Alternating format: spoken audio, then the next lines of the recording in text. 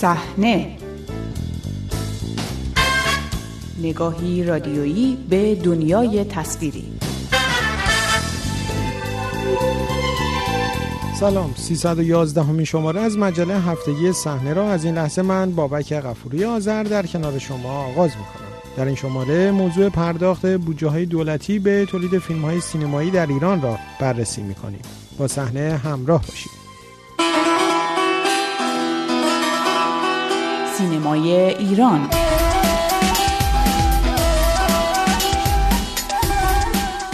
در ماه‌های اخیر چند نهاد وابسته به وزارت فرهنگ و ارشاد اسلامی گزارش‌هایی از مشارکت‌های مالیشان را در تولید فیلم‌های سینمایی منتشر کردند. انتشار این گزارش‌ها که شامل جزئیات پرداخت پول از بودجه این نهادها به تولید فیلم‌های مختلف طی سال‌های گذشته می‌شود، باعث طرح مباحث مختلفی درباره ابعاد و چگونگی پرداخت پول از بودجه دولت به ساخت فیلم در ایران شده است. وزارت ارشاد این گزارش‌ها را به عنوان اقدامی در راستای اجرای قانون انتشار و دسترسی آزاد به اطلاعات منتشر کرده است. نخستین گزارش از این نوع را بنیاد سینمایی فارابی در روزهای پایانی سال 96 منتشر کرد که شامل پرداخت‌های این نهاد در سال‌های 1390 تا 1396 به فیلم‌های مختلف می‌شد.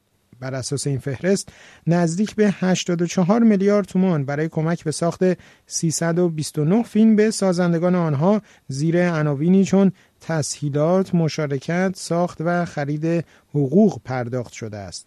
بیشترین پرداخت در این فهرست به فیلم تاریخی رستاخی ساخته احمدرضا درویش مربوط می شود که بنیاد فارابی برای کسب مالکیت 35% از این فیلم بیش از 10 میلیارد تومان پرداخته است. فیلم رستاخی است که روایتی از واقعه عاشوراست به دنبال مخالفت برخی مراجع تقلید با نمایش چهره برخی شخصیت‌های تاریخی در آن تاکنون به نمایش عمومی در نیامده است.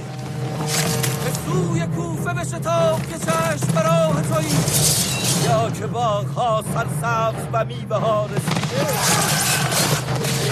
به من نوشته‌ای که در مسیر حق و عدالت امامتان باشم. بگویید با کدام بر مبنای فهرست بنیاد فارابی، فیلم چه ساخته ابراهیم حاتمیکیا که درباره زندگی مصطفی چمران در سال 92 ساخته شد با دریافت 6 میلیارد و 100 میلیون تومان دومین فیلمی است که بیشترین کمک مالی را از این نهاد گرفته است. ایشون دکتر چمرانن از چریکای لبنان که با اسرائیل می‌جنگه. مردی که اونجا در تشکیلات ناسا میتونست برای خودش کسی باشه. شاید روزی جایزه نوبل میگیره. الان اومده پا رو در روی ما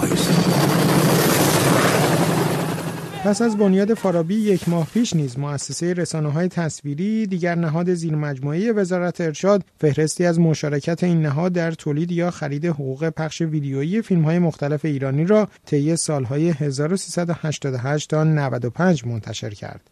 این فهرست شامل پرداخت به 198 فیلم مختلف میشد که پرداخت پولها به اشکال مختلف از جمله در قالب مالکیت کامل، خرید حقوق ویدیویی و مشارکت در تولید و توزیع فیلمها انجام شده است. در این فهرست نام بسیاری از فیلمهای مختلف تولید شده سالهای اخیر و حتی برخی فیلمهای تولید شده در 2 دهه گذشته به چشم می‌خورد. از مهمترین آنها پرداخت نزدیک به 2 میلیارد و 500 میلیون تومان به تهیه کننده فیلم برلین منای 7 در سال 1389 در قالب مشارکت در تولید است. این فیلم به عنوان نخستین ساخته رامتین لوافی پور درباره موضوع پناهجویان عراقی در آلمان سال 92 در جشنواره فیلم فجر آن سال به نمایش درآمد و پس از آن نیز اکران ناموفقی در سینماها داشت.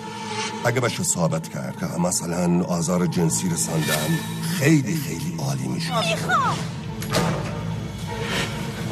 میگن به اونایی که بچه همراهشونه راحت‌تر پناهندگی میدن. حسن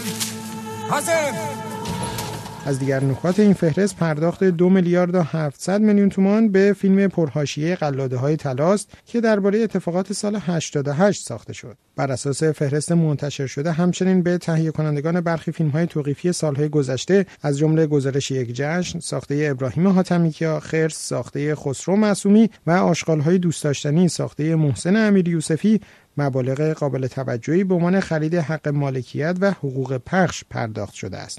چند هفته پس از این فهرست، مرکز گسترش سینمای مستند و تجربی نیز فهرستی از پرداخت‌های مالی به تولیدات سینمایی سالهای اخیر را منتشر کرد که بر اساس آن در طول 12 سال گذشته این نهاد وابسته به وزارت ارشاد برای ساخت 76 فیلم به تهیه کنندگانشان پول داده است. بر اساس آمار اعلام شده، فیلم تمام نشده لاله ساخته اسدالله نیکنژاد با دریافت 6 میلیارد و 550 میلیون تومان بیشترین کمک مالی را از این مرکز دریافت کرده است. این در حالی است که کار ساخت این فیلم به دنبال اختلاف کارگردانش با وزارت ارشاد در مرحله فیلمبرداری از سال 92 تا کنون متوقف مانده است. در فهرست اعلام شده، پرداخت مبالغ قابل توجهی به تعداد زیادی از فیلم‌های با مضامین اسرائیل ستیزی و آمریکا ستیزی دیده می‌شود که تقریباً تمامشان نمایش ناموفقی داشتند. در مواردی به تهیه کنندگان این فیلم‌ها به خاطر تولید در کشورهای لبنان و سوریه به دلار پرداخت شده است، از جمله به فیلم شهابی از جنس نور ساخته محمد رضا اسلاملو که در سال 1392 ساخته شد و نمایشش در جشنواره فجر آن سال با انتقادهای شدیدی همراه بود. از زمان تأسیس بنیاد سینمایی فارابی در سال 1362 و با ممنوع شدن ورود و نمایش فیلم خارجی در کشور، دولت ایران مبالغ مختلفی را در قالب کمک به جریان تولید فیلم پرداخت می‌کند. مصطفی عزیزی از تهیه کنندگان سینما و تلویزیون ایران که همکنون ساکن کانادا است، درباره روند پرداخت این کمک‌ها در سال‌های اخیر چنین توضیحی می‌دهد. مثل هر چیز دیگری در کشور ما یک روند به اصطلاح رانتی و فامیلی وجود داره که همه جا اعمال میشه. در کنارش یک بخشی هم هست که به هر حال روند طبیعیش، یعنی اینی که یک کارگردانی یه قابلیتایی از خودش نشون داده باشه، یه تهیه کننده نشون داده باشه که فیلم‌های مثلا هنری تهیه کرده. اما مسئله اینه که بعضی از این پول‌هایی که تو این زمینه داده میشه از ردیف‌های بودجه هم نمیاد، از یه طریقای دیگه میاد داخل این مؤسسات و داده میشه برای ساختن فیلم‌هایی که بیشتر جنبه‌های ایدئولوژیک و مذهبی و تبلیغات کلی حکومت توش وجود داره و اونا اینقدر بودجه های بزرگی هستن. شما نگاه کنید مثلا این فیلم آقای مجیدی، این محمد رسول الله، این آنچنان بودجه عظیمی گرفت که تمام این لیستی که ارائه شده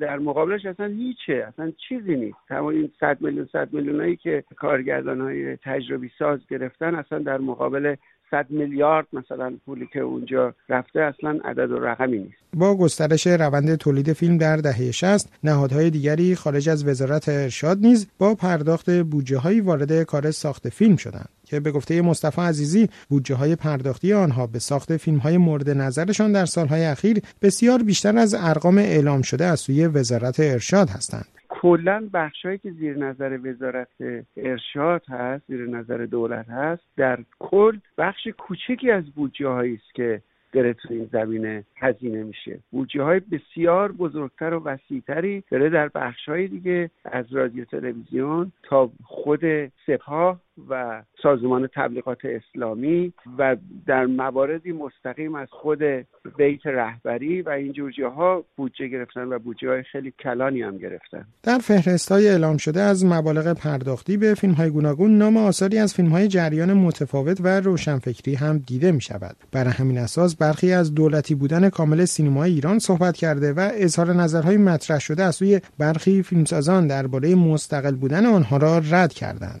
مصطفی عزیزی اما این نظر را درست نمی‌داند. من راستش موافق نیستم که به دلیل که پولی که کسایی که گرفتن مثلا 100 میلیون تومان گرفتن برای اینکه بتونن یه فیلم بسازن تو ایران، اینها مثلا وابسته‌اند به حکومت یا و هر چیز دیگری. ولی کلا سینما در ایران مثل بقیه چیزها در ایران به دلیل تیغ سانسوری که وجود داره و اعمال نظارت‌های شدیدی که میشه، ما سینمای مستقل به اون مفهومی که بتونیم در جای دیگه سراغش داشته باشیم نداریم. ولی این به این معنا نیست که اگر سینمای مستقل نداریم همه سینمای ایران وابسته هست. نه، یک حالت بینابینی داره دیگه. یعنی یه جدالی بوده تو این 40 سال که یک سری برای روشن نگه داشتن چراغ سینما مجبور شدن یک باشایی هم بدن و بعضی وقتا دچار محرومیت‌های زیادی هم شدن، فیلماشون توقیف شده. نکته مشترک در هر سه فهرست منتشر شده وجود نام تعداد زیادی از فیلم‌های اکران نشده در آنهاست. بر این اساس به نظر می‌رسد پرداخت پول‌ها در موارد بسیاری بدون در نظر گرفتن شرایط بازپرداخت آنها انجام شده است.